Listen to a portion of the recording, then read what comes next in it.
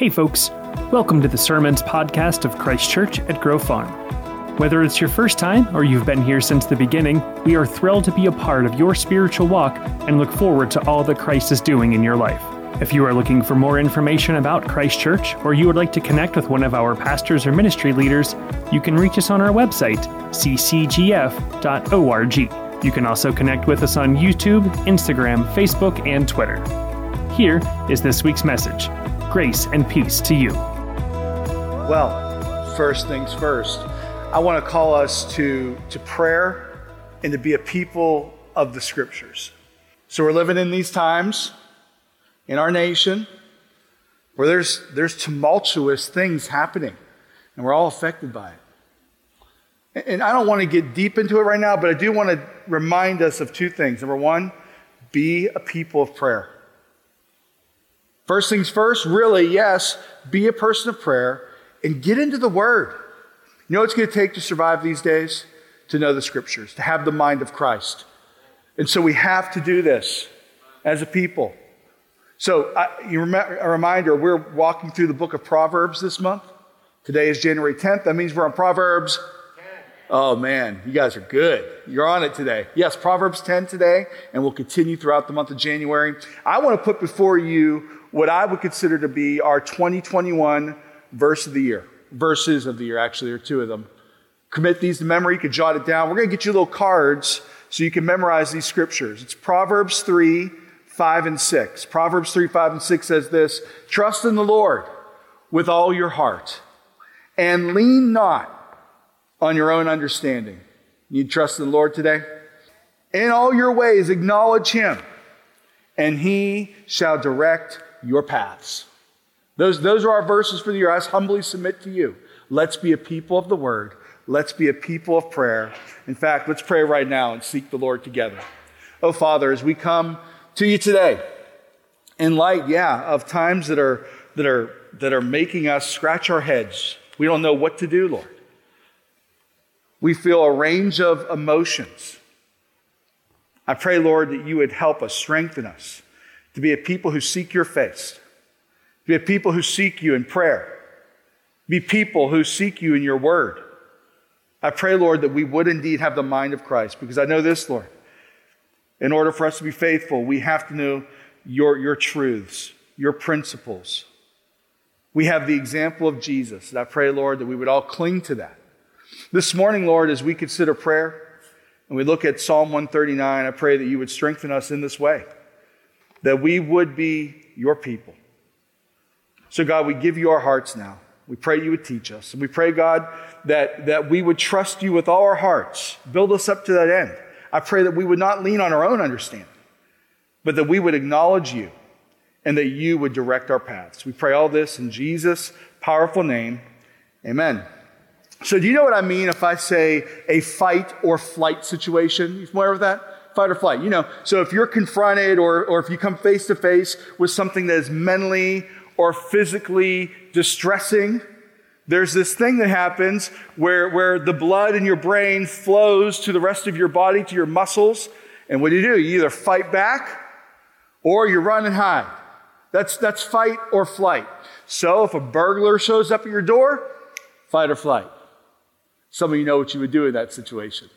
If you're out in the woods and you're confronted by a bear, okay, that's definitely this flight. If you fight the bear, good luck. But yes, it's fight or flight, right? There's this sense of I'm confronted by something terrifying, and naturally there's like this response in our physiology. Well, Adam and Eve were confronted with something. Fight or flight is actually in the Bible, I would suggest. And if you look at the story of Adam and Eve, you'll see that when they had taken and eaten of the fruit of the tree of the knowledge of good and evil, they were confronted with their sin. That was terrifying, first time. And they had a flight or flight response. In fact, I think we see both in the scriptures. First thing was flight. What did they do? They hid. They tried to hide from God. Fight or flight. Well, they also tried to fight too, because when God gently confronted them, what did they do? They made excuses. They blamed each other. They tried to give an account for what happened. They tried to write it off and spin the meaning of their actions. Fight or flight, it's as old as time. And I think we see fight or flight in our own lives as well. I mean, let's be honest. We fight God. Talk about trying to fight a bear. We try to fight God. We resist Him. When we're confronted in our lives with challenges or with sins, we tend to try to attempt to resist Him. We fight God. In fact, right now, in this room, maybe just to invite you into this message and into this moment, in the quiet of your heart and your mind, how are you fighting God? Whether you're in this room, worshiping with us in person, or if you're worshiping with us online, how are you fighting or resisting God? Awkward silence. Then there's flight, right? We also certainly, we attempt to run and hide from God. Just like Adam and Eve. Again, consider in your own life. How even this week have you been running or hiding from God? God's truth. What you know is right. What you know it means to be faithful. How are you resisting Him? How are you running from? Fight or flight is something we see in our own lives. There's a quote by C.S. Lewis that I want to share with you from Mere Christianity. This might be a book that you've read previously. If it's not, you should put it on your list for 2021. Listen to this quote from Lewis. He says, "We start out getting rid of some of the more obvious and obnoxious sins." I kind of laughed at this week as I was thinking about obnoxious sins. My family doesn't think I've gotten rid of mine. He says, we thank God for His help and say, well, that's enough. After all, I don't want to be a saint, just a good, decent sort of guy or gal. And we think this to be humility, when in fact, it is quite the opposite. It is the pushing away, the fighting, the flight against God. Not allowing Him to work in you, to will, and to act according to His God purposes. That click with any of you? That we resist God? The psalm that we're looking at today, Psalm 139. Malachi read a bit of it for us. If you pick back up in verses 5 through 7, the psalmist says this. I think the psalmist understands the fight or flight thing. He says, you hem me in, behind and before, and you lay your hand upon me. Such knowledge is too wonderful for me, too lofty for me to attain. Where can I go from your spirit? Flight. Where can I flee from your presence? Fight. You see it? It's here in the scriptures. You know, we're talking about first things first. And the suggestion is that prayer should be the primary thing in our lives. It holds the first place, so to speak. There's primacy in prayer. And I would suggest to us today that the opposite of fight or flight is prayer. Not running, not hiding, not resisting or fighting against God, but rather embracing Him, coming before Him with prayer. I'll put my premise again in front of you this week. Here's my premise. Prayer is both a conversation and an encounter with God. Prayer is a conversation and an encounter with God. If we're willing to engage in the struggle, and you know it's a struggle in your heart, the struggle in your heart to ask God for help, if you're willing to engage in that, then we can experience the intimacy of finding His grace.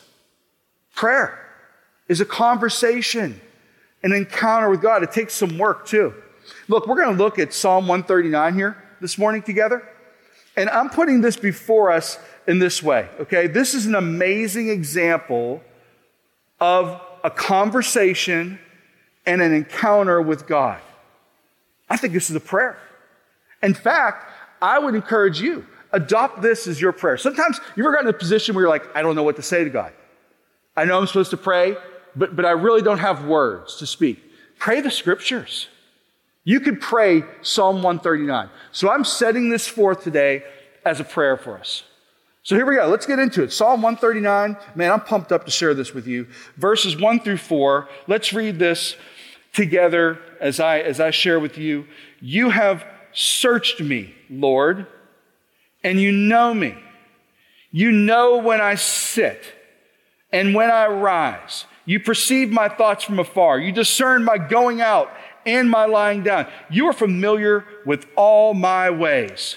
Before a word is on my tongue, you, Lord, know it completely. I love how this starts out. It says, you have searched me and you know me, is what the scripture here says. Search and know. You know, the search in the Hebrew, and this would have been written in Hebrew first, that indicates a diligent, difficult probing. That sounds like a trip to the doctors, right? A difficult and strenuous and diligent probing. This is the same word that would be used for investigating a legal case. So this word search is meant to get really deep into your business, is what it's talking about. That God is in the nooks and crannies. And to know, well, that means to discern. The original Hebrew means to discern, to have complete understanding. And so what's this telling us? God is probing deep into your life. He's like investigating you almost. He knows you. And he's understood you fully. He's discerned who you are. And this indicates knowledge of the intimate, personal, private thoughts and deeds of our lives. I mean, check it out. Listen to what it says. It says, you know when I sit and when I rise. In other words, God knows all of your human activity. This is poetic. And what the author's saying is, hey, you know everything. You know when I sit down. You know when I get up. You are in all of the details of my life, all the person's activities. And this speaks to God's omniscience. Big word, I know. God's omniscience. You know, David, who is credited to be the author of this psalm, was a great king, but he was also a great theologian. And here he sets forth for us this great teaching almost on the omniscience of God. Here's what I mean by the omniscience of God. God, the source of all knowledge, knows all things. Past, present, future. That's the omniscience of God. God knows everything. There's nothing that's hidden from him. God's knowledge is different too. It's different. You know, John Calvin, the famous theologian, talked about this. He said, you know, you and I know that an apple is red. But an apple isn't red because you and I know it's red. With God, however, God looks at the apple and knows it's red, and it's red because God knows it's red. In other words, God's knowledge determines reality. God's omniscience means that he is aware of what we're doing, even what we know and what we don't know. It's incredible. God knows everything. He's deep in our minds. He knows our lives. He's probing, and he's known us. He's understood us. You know, when we pray often in this room, when we're praying, when we're worshiping together, whether it's in person or online, we will say things like, use your imagination as you're praying. Imagine Jesus walking through this room. Talk to him as if he's here. You might even imagine him touching you on the shoulder. Have you heard us say things like this? You know why we say that? Because we believe that he is present. He understands what's happening in your heart. And so we pray. When we pray as if God is in the room and he knows exactly what we're thinking, because he does. He is here. And he knows exactly what we're thinking. There's nothing hidden from God. This kind of is mind-blowing. It reminds me of something that happened when I was in high school. When I was in high school, I played on the football team, and our football stadium wasn't on the high school campus, so you had to drive to get to practice. Well, I had a buddy, and this buddy would give me a lift to practice, but we would make a pit stop on the way to practice at a girl's house. Because you know how it is when you're in high school, right? So we'd make the pit stop at the girl's house. And eventually I was late for practice, and I got in trouble with the coaches, and my parents found out about this. So my parents said, hey, knock it off. No more going with your buddy and stopping at the girls' house, way to practice, get to practice. My parents are those kind of people. Get to practice, right? And so I thought, sure, whatever you say, Mom and Dad. Thinking to myself, hey, they'll never know. I'll just make sure I get to practice on time. It's all cool. I'm going to keep going with my buddy. And yeah, we'll make a pit stop here and there. So one day I made the pit stop. This isn't long after it. And on the way, we're rushing to get to practice. And on the way, there was an accident, a bad accident on the road that we were going to get to the stadium. And this accident was so bad that Channel 4 News was set up at an intersection with their cameras and with, someone holding a microphone and being interviewed. And we happened to be, my buddy and I, the first car at the traffic light, and the camera lingered on us for a really long time. And guess who was watching the news? My mother. And for years, my mother thinks that this means that she's omniscient, that she knows everything. Everything that happens in my life. And it seemed like she really did at the time. There's nothing hidden. There's nothing that's hidden. That means that the things that happen in the dark aren't really in the dark. That means that private web browser you've got isn't so private. There's nothing that is hidden. I want to say this to you.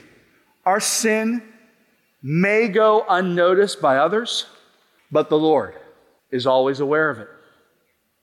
There's nothing hidden from the omniscient God. And I know that's like a heavy thought, but understand this. He has searched us. He's probed. He knows the nooks and crannies of our thoughts, our actions, all of it. And He has known us, understood us. It's an incredible truth, and we have to wrestle with this, the fact that God is omniscient. Let's go back to the text, and let's keep going here on Psalm 139. Again, I encourage you, adopt these words as a prayer. These words can be your words as you pray and talk to God. Let's look at what they mean. Back up in verse 8. The psalmist says, if I go up to the heavens, you are there. If I make my bed in the depths, you are there. If I rise on the wings of the dawn, if I settle on the far side of the sea, even there your hand will guide me. Your right hand will hold me fast. So we've talked about God's omniscience. Now let's talk about God's omnipresence. Okay, let's talk about the fact that God is fully present. This is important. Fully present everywhere in the universe. That's big. That means that right now, as we're worshiping together in this room, God is with us. That means that those who are worshiping online, hi everyone, God is there with you. Where two or more are gathered in His name, He's there also. God is fully present. And here's what's also incredible. That doesn't mean that God has His pinky here in this room, and He's stretched out and He's got His toe somewhere in someone's living room, kind of like a giant twister. You think of the glove? Well, no. God is fully present here. And He is fully present there. And He is fully present in Asia. And He is fully present in Africa. Isn't that mind-blowing? This is the omnipresence of God. Here's how Psalm 139 puts it. Psalm 139 says, if I go up to the heavens, you're there. If I make my beds in the depths, you're there. In other words, if I go up to eternity, if I go up to the heavens where you're present, God, if I'm in the grave, the depths, if I'm in life and in death, you're everywhere. That's what it means. And then he goes on, he says this, I love this. He says, if I rise on the wings of the dawn, we're before airplanes, of course, here. And he's saying, look, if I could be like a bird and fly fast and far away, you'd be there. And he says, look, even if I settle on the far side of the sea, in other words, if I go to the darkest, scariest place, for the Israelites, the sea was considered to be scary, unknown, mysterious. He says, even if I go there, to the darkest places, you are still there. God, there's nowhere we can go where we can't see Him. God's omnipresence means that there's no place where we can find ourselves beyond him. Now, this is important. No place we can find ourselves beyond him. You know, right now, I think there's a lot of people who are feeling alone. There's a lot of depression right now. I mean, suicides, overdoses are cropping up all over the place. It's awful. It's horrific. It's tragic. There's no place where you can go, where you can keep the Lord from your side.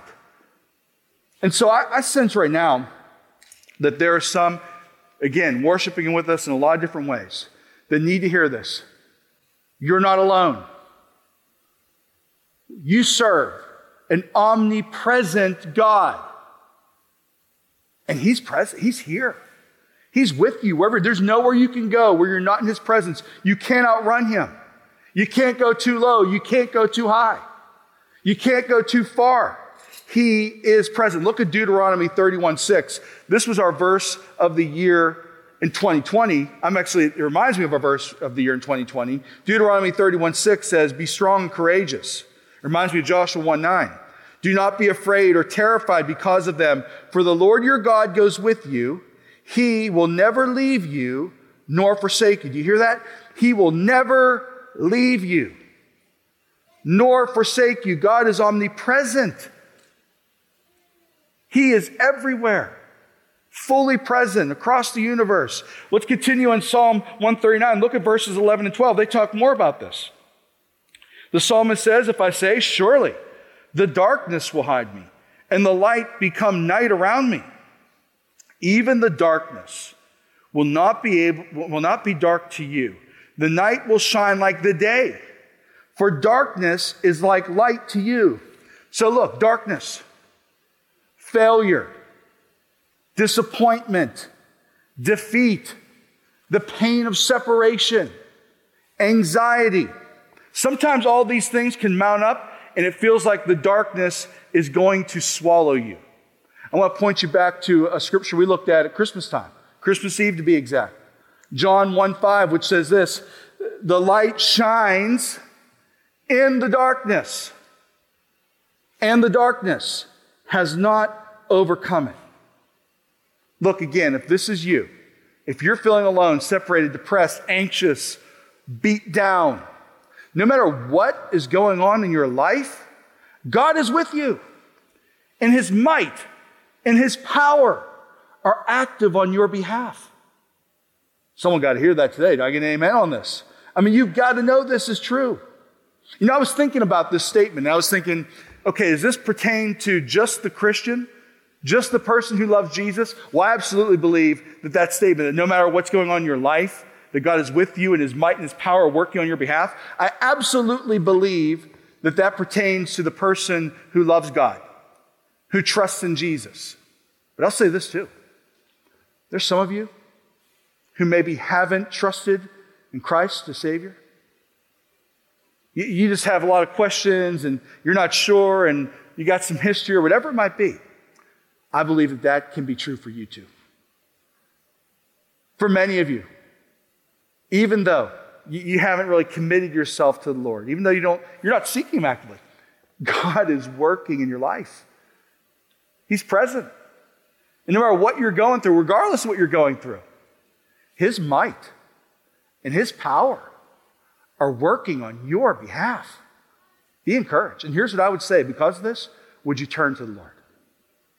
Knowing that he is present everywhere, knowing that he knows all things, would you turn to the Lord and say, "God, help. I know you're there. Help me. I cry out to you. I'm asking you, I'm seeking you, and I need your help."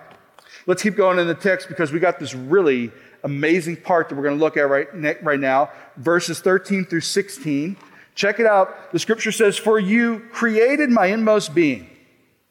You knit me together in my mother's womb. I praise you because I'm fearfully made, wonderfully made. Your works are wonderful. I know that full well. My frame was not hidden from you when I was made in the secret place, when I was woven together in the depths of the earth. Your eyes saw my unformed body. All the days ordained for me were written in your book before one of them came to be." You know, this may be one of the most beautiful pieces of literature ever written. David was talented. This is incredible. Inspired by God. And Eugene Peterson says, when you see birth, when you witness birth, you don't calculate, you marvel. And this reminds me of that, right? As you consider the wonder of human life created in the womb, marvel. What a beautiful section of literature that was just read out loud in this space right now. It's incredible. And I love what the psalmist says here. He says, you knit me together in my mother's womb. Man, that's intimate. So my mother-in-law, Lois, she gave my wife this wonderful gift. She knit this little thing. I don't know what you call it. You put it on your head that warms your ears, right? Some kind of like ear warmer. We'll call it an ear warmer. She knit this ear warmer. She actually knit a few of these and gave them out at Christmas time. Now Lois could have gone on Amazon and ordered one of these and had it there in 2 days. Super simple and easy. And it would have been a nice gift. But how much more does the gift mean? Knowing that Lois sat in her living room and she knit this. And I'm sure as she knit this, she thought about Lisa. She thought about a lot of memories of Lisa probably as she knit this. Knowing Lois, I'm sure she prayed for Lisa and our family as she knit this and wove this together. You get my picture? I mean, we have been knit. We've been woven by the God of the universe who's omniscient, who's omnipresent. We've been knit together in the womb by Him. This is an incredible truth. The ancients thought about the development of a child in the womb as one of the great mysteries. Look at what Ecclesiastes 11:5 says. It says, as you do not know the path of the wind or how the body is formed in a mother's womb. This is before ultrasounds. So you cannot understand the work of God, the maker of all things. The reason that you heard Malachi and you've heard us here talk about our passion for life is because we believe that the Lord knits and weaves a human being in a mother's womb. And we believe that abortion interrupts this miracle.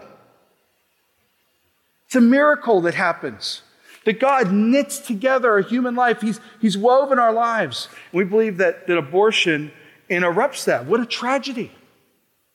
We see that as a tragedy. And you might say, well, why are you so against it? No, we are for life. Because of what we read in Psalm 139, this beautiful piece of literature, we can't help but say, you must choose life. We have to advocate for life. Because God has knit us and woven us, even in our mother's womb. That's why we love choices. And this section also says this. I love this word. It says that all the days ordained for me. Ordained. All the days that were kind of selected, chosen. All the days were picked out for me. And this tells us this. The Lord has planned and determined our days. We could see this poetically. We could see it literally. The Lord has planned and determined our days. That means the length of life. That means that He has planned tasks for us to do. Look at Ephesians 2:10, one of my favorite scriptures in the New Testament. It says, for we are God's handiwork, woven, knit together in our mother's wombs, created in Christ Jesus to do good works, which God prepared in advance for us to do. He prepared in advance for us to do these things. I mean, flight or fight. There's no escape from God. God is the creator and author of every detail of human life. He knows the number of our days. He's ordained them. He even has tasks prepared for us to do. Things He's planned in advance. Man, that's why we're so passionate about this. And then the psalmist, going back to Psalm 139, verses 17 and 18, he says this, how precious are your thoughts to me? How vast is the sum of them? Were I to count them, they would outnumber the grains of sand. I love it. He says, how precious. Again, going to the Hebrew, that means weighty, significant, valuable. He says, man, these are heavy thoughts, God. They are precious. They're incredibly they're like gold. And he says, look, if I were to count them, I like this. The sum of them so great. He says, were I to count them? So I actually tried to do this. So I'm going to try to count them.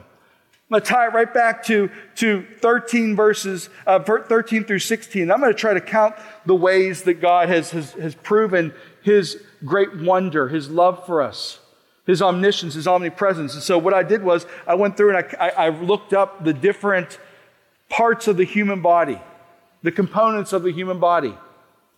And I counted them. So there are 79 organs in a human body. There are 206 bones. There are over 500 joints in the human body. There are over 600 muscles in the human body. Over 3,000 nerves. You keep track of all this and adding it up? You add all that up, that doesn't even count hairs, which some of you don't have many, but still, it doesn't even count the hairs on your head. It doesn't count fingernails and stuff like that. You add all that up and then multiply it by 7.5 billion people, number of people on the globe today. And then add on top of that, all the people who have lived throughout human history. So when the psalmist says, look, if I were to add all them up, if I were to count them, they would outnumber the grains of sand. He's saying, man, your works, God, your thoughts are so incredible. I couldn't ever sum them up. It's incredible. Man, adopt that as your prayer. What a prayer. God's personal forming of your life, of any life, is an awesome revelation of the immensity of His brain, so to speak, of His intelligence, of His incredible thought center. It's incredible who God is. We see it reflected in this psalm. So, fight or flight, right? Fight or flight. Do we hide from God? Do we seek to fight God, to resist Him? Do we run from Him? David shows us a different response when we're confronted with sin and difficulty. And here's what David's response is. We see it here reflected in this psalm. David drops to his knees, surrenders to God, and prays from the bottom of his heart. I want to show it to you. Look at verses 23 and 24 of Psalm 139. What do? Do we run? Do we hide? Do we fight? We resist God? No, listen. David says, search me, God, and know my heart. Test me and know my anxious thoughts. See if there is any offensive way in me, and lead me in the way everlasting. Talk about a conversation with God. Talk about an encounter with God. What's David say? David says, look, God, search me, probe me, know me, understand me fully. I want you to do it. He says, look, I want you to search me because I know that you already know everything. You're everywhere. You knit me together in my mother's womb. God, search me. What a posture. And then he says this, he says, at the end, lead me in the way everlasting. Lead me in the way everlasting. Let me ask you a question. What path are you on? Which way, which road are you on? Are you on a good path or are you on a bad path? I mean a bad path where you're resisting God, where you're fighting against Him, where you're running from Him, hiding from Him. Is that your path? Is that the path that you're choosing? We have a choice here. The good path or the right path. David says, lead me in the way, lead me in the path everlasting. Lead me on the road, the way, the path that leads to eternity, God, with you, where you are. You know what that reminds me of? John 14:6. What did Jesus say? He said, I am the way, the truth, and the life. No one comes to the Father but through me. You see, He is the way to everlasting life. Which way are you choosing? Which path? Look, Here's what David modeled for us. Drop to your knees. Surrender and pray from the bottom of your heart. Are you confronted with your sin? Are you confronted with the difficulty of life? Do you have challenges? There's the answer. The psalm lays it out for us. We drop to our knees. We surrender to God. And we pray from the bottom of our hearts. My friends, may you pray the words of Psalm 139. Make them your own. And may you see that this omniscient, omnipresent, incredibly powerful God has knit you together. Even in your mother's womb. He's prepared things for you to do. He's given your life a number of days. And He desires to put you on the road, on the path of everlasting, eternal life. Let's pray. Oh Lord, we do come before you. And as we do, we drop to our knees. God, we surrender to you. God, as we come before you, we pray from the bottom of our hearts. And I pray, Lord, that as we do consider these things, that we consider that you are omniscient, that you are omnipresent, that you've knit us together in our mother's wombs. I pray, Lord, that will give us great hope. And that when we face challenges, and even when we come face to face with our own sin, that we would turn to you and we'd say, God, search me and know me. That we would trust in you and your goodness and your grace. I pray, Lord, that we would have a conversation with you. I pray, Lord, that in that conversation, as we get real with you and get serious about Jesus, we'd also have an encounter with you. And that encounter would change our lives. So, Lord, if there's anyone here who wants to drop to the knees, so to speak, and surrender and pray from the bottom of their hearts, I pray, Lord, they would pray John 14:6 and say, yeah, I believe that Jesus is the way. He's the way to everlasting life. He's the road. He's the highway to God. And I pray, Lord, they'd find that you also, through Jesus, have given us life and truth. Oh Lord, may we know you in the way everlasting. We pray this through Jesus Christ our Lord.